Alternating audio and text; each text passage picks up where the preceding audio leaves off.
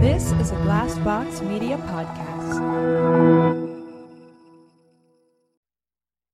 I am about to walk out the door when there is a knock. I freeze. The knock repeats itself. I walk up to the door, and when I open it, my anxiety rises. Luke is standing in front of me. There is a solemn look on his face. "Anne," he says as he takes off his hat and holds it against his big belly. There is a space between reality and fantasy, between light and dark, between rational and irrational. In this space, there are stories. This story is called Midnight Tales. Listen to the darkness. Tale 3. The One That Stalks the Night. Chapter 2.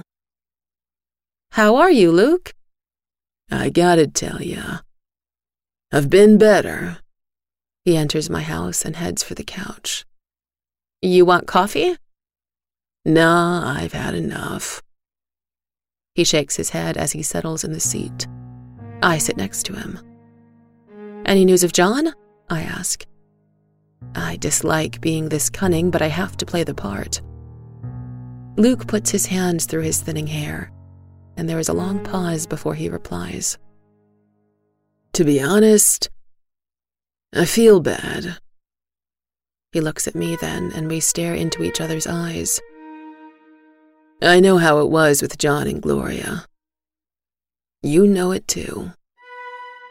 Yeah. Well, now I'm asking myself, was I missing something? I mean, did I do the right thing? You know what I'm talking about, Anne. Don't you? Luke stares at me, searching for answers in my face. But I am stone cold. Emotion escapes me. He will not find answers in my gaze. I look away. So, yeah, Luke continues. Did I ever tell you how many calls I had responded to in the past year? Luke hangs his head now. His arms are on his knees and he looks down. I am faced with his bald spot. I stare into it, reminded of the black bear I had seen in my dreams. I've known you girls since you were tiny. You remember that? Luke is staring into my eyes now. Of course I remember. You remember the frog? He asks. I smile. Of course I do. Poor old Tom. He was a great frog. Luke smiles too. I've always seen you girls as family. I want you to know that. I know. I smile. Luke stares into the distance as if trying to find something there. It's a damn shame, he continues. You see, I wanted to stay out of their business. It was not up to me, you know. They were married after all. But now he is missing. And when I think of him, when I remember Gloria standing in her kitchen, I don't know. My heart is beating so fast. I feel like I'm going to faint. Does he suspect Gloria? Does he know? I am afraid that if he asks me right now, if he tells me he knows, I will admit to everything. You think I did wrong by her? By them, I mean. Luke's pale eyes are staring right into mine. His gaze is mournful. I gotta give that boy a big slap once he turns up. I don't say anything. How can I? I realize at this moment something that took me a long time to understand. I do blame Luke. Every time he turned a blind eye, a piece of Gloria would break off and disappear forever. This is all happening too late. Well, anyway, I don't mean to set you back here. I'm sure you've got a busy day. This just been on my mind lately. That's all. I nod and get up. I know I should say something, but my tongue is frozen. My lips are unable to move. When Luke turns to go, I take a good look at him, standing in the bright sunlight against my window. I should be seeing the outline of his large body, a simple human body, but instead, all I see is guilt.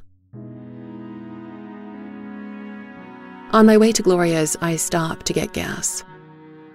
I go inside the station to pay for it and spot a neat pack of cigarettes spread behind the counter. My hands are shaking more than ever. "Get me a pack of that one over there." I point with my shaky finger into the distance, and the attendant turns to look. "This one?" He points to a pack that is in a completely different spot. I have no time for this. "Sure," I nod. "And a light, too." Outside, I open the pack and light a cigarette. I feel it filling my lungs, and I cough. My head starts to spin, and I slowly get into my car and crank the window open. I smoke all the way down to Gloria's place. My head is still buzzing and spinning, but the shaking is gone, so I relax. Gloria is outside on her small porch. She gets into my car and instantly starts coughing. "Have you been smoking in here?" She looks at me, wide-eyed, incredulous. "Don't judge me," I tell her. "This is just for now." She nods. Then she turns toward me. "Can I have one too?" "You sure can." I extend the pack towards her, and she lights up too. We drive, and I tell her about Luke. She smokes and stays silent, thinking. "You think he's on to us?" she asks.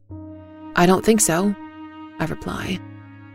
Yet we both know it will soon be discovered that John is really gone. We get in the woods, and Gloria starts giving me directions. We go off-road, and I can feel my car struggle under the uneven terrain. We drive like this for some time until the clearing stops and the real woods begin. "Turn left here," Gloria says. "Are you sure we can drive here?" I ask. I cannot get stuck in this place. "Turn! Turn!" she screams as I manage to turn just in time.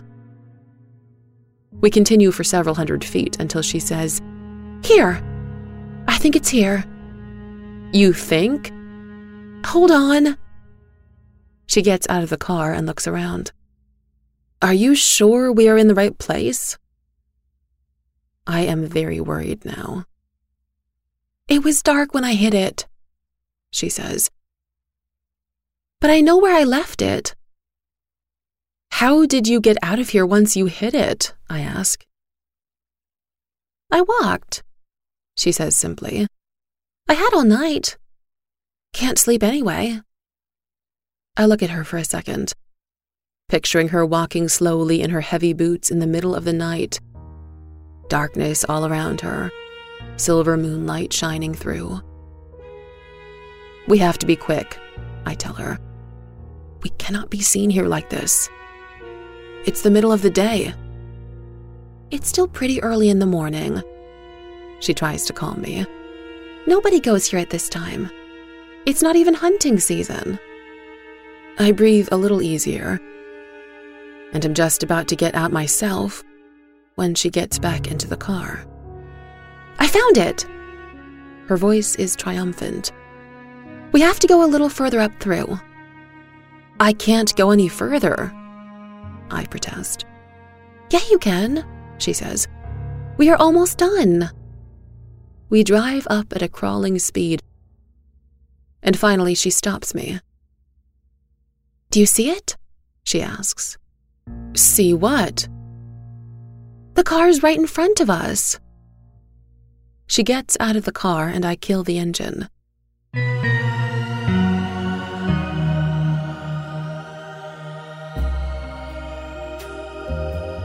Thank you for supporting Crawl Space Media podcasts.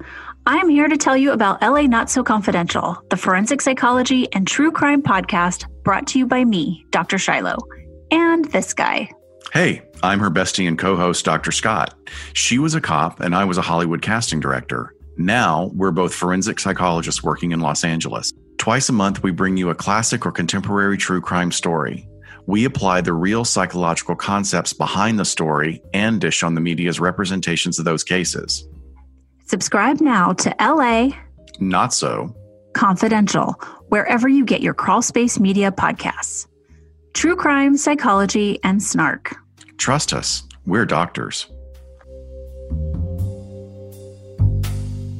We find that in these times, everyone needs some time to chill out and relax. That's why we're excited to announce this week's sponsor, Boston Green Health. Boston Green Health is a local provider of CBD products that specializes in oils, topicals, gummies, and edibles. Boston Green Health's plant-based products can provide natural relief and rest for the mind, body, and soul. As one of New England's premier hemp-based companies, they offer a variety of all-natural CBD products that use a blend of locally sourced hemp extract. Visit bostongreenhealth.com for premium CBD oil, a delicious variety of CBD-infused gummies, luxurious handcrafted topicals, and a product line for pets. Podcast listeners can receive 40% off any purchase by using show code STORIES. Boston Green Health takes pride in being New England's most trusted CBD brand.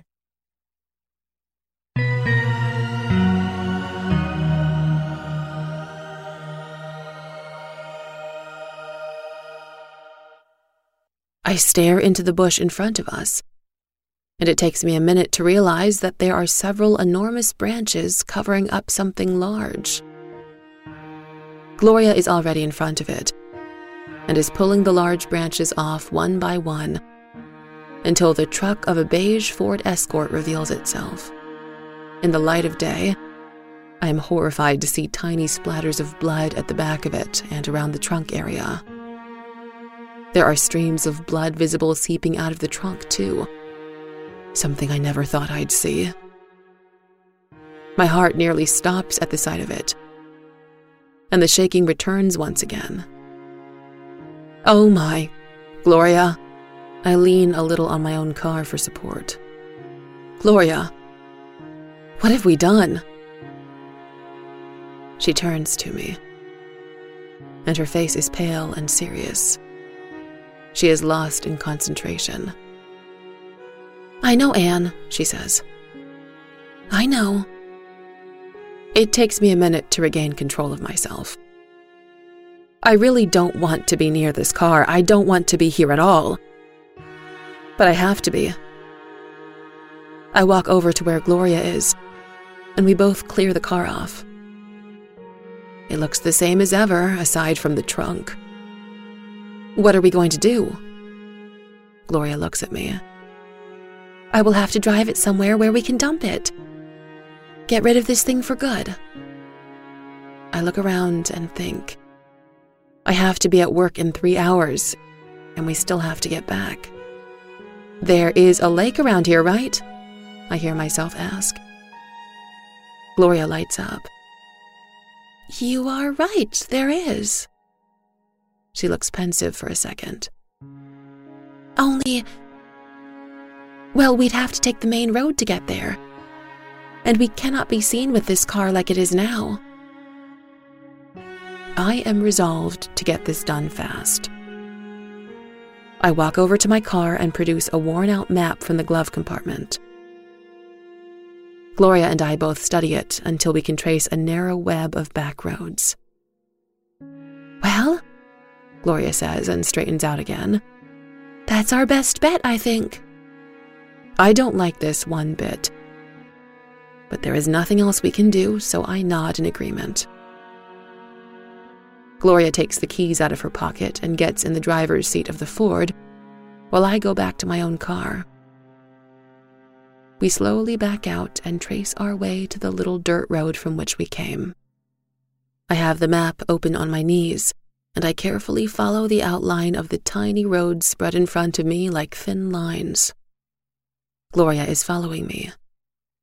I can see her serious, pale face reflected in my mirror. Suddenly it occurs to me, if anyone drives up behind her, they will see the blood marks on the trunk. I brake suddenly and feel my car skid a little. Gloria also stops. Staring ahead as if paralyzed, I get out and run up to her. What? She almost shouts from the driver's window. We have to get rid of those marks. I am holding a package of napkins that I hurriedly grabbed out of my purse and a half-finished bottle of water in my hands. We gotta be fast.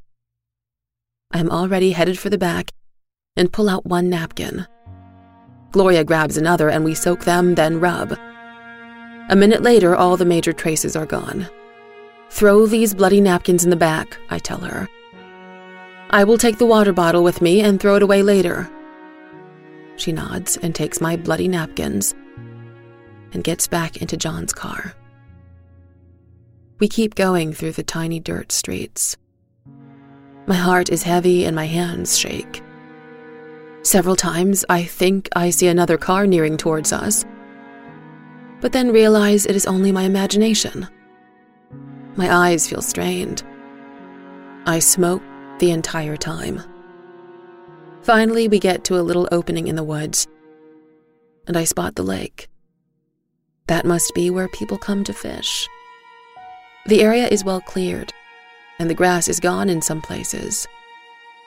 The ground is easy to drive on, being flattened by years of trucks and all sorts of cars parked all around the area.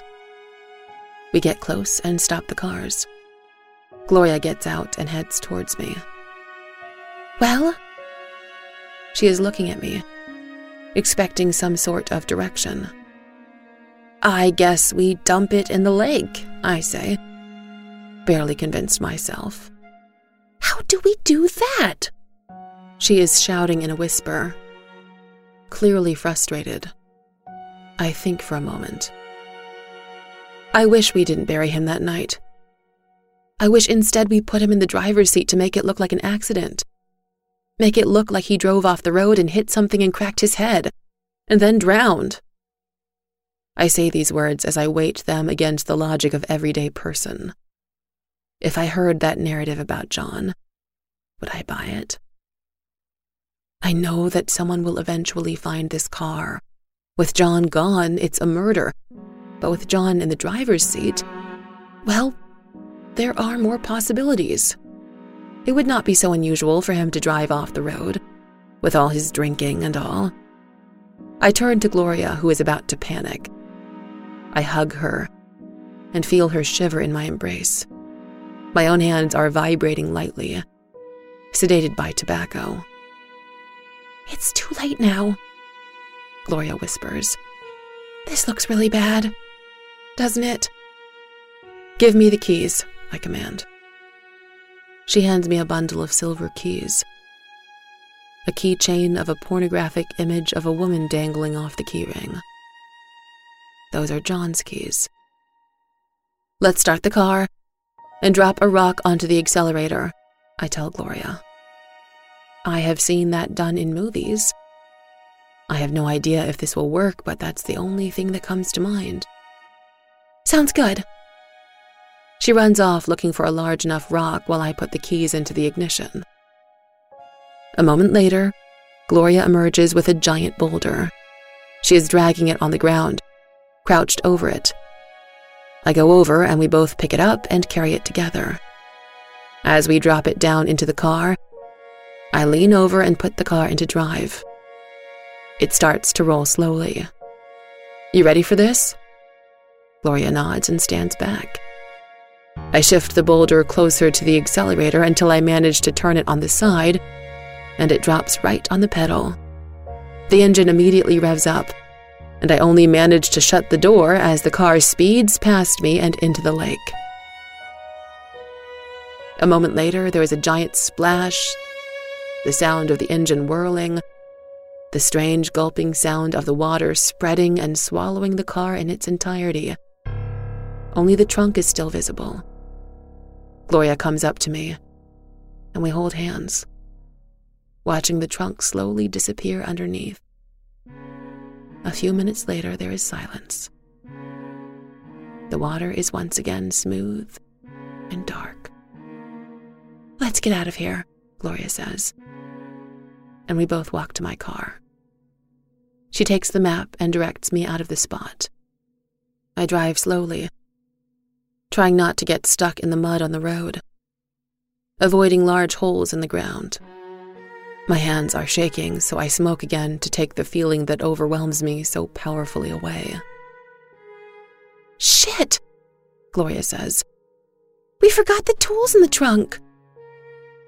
I remember how after we were done burying John, we piled the mattock and the shovel into the bloody trunk. My heart beats faster.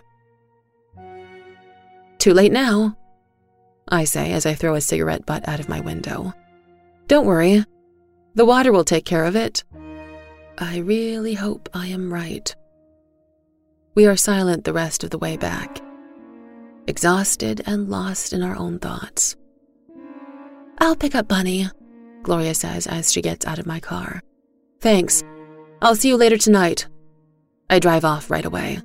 Only 30 minutes to get home and get ready for work. The remainder of the day is busy, and I am grateful for that. The business erases my racing thoughts. On the next episode of Midnight Tales. "What do you want to see?" the oak asked the bear. "Show me what happened to John." The bear roars, then settles on the ground clumsily. The oak plucks a few beams, borrowing them from the silver moon, and throws them in the direction of the bear. "Oh, him, yes, I have seen him. Look here. Follow the light." Thank you for listening to Midnight Tales, a Crawl Space Media production of a Pi Rational story from the in-between. Voice acted by me, Natalie Naudus. Music and post-production by David Williams. Written by Pi Rational writer. Stories from the In-Between is part of the Crawl Space Media Network family. This is a Glassbox Media podcast.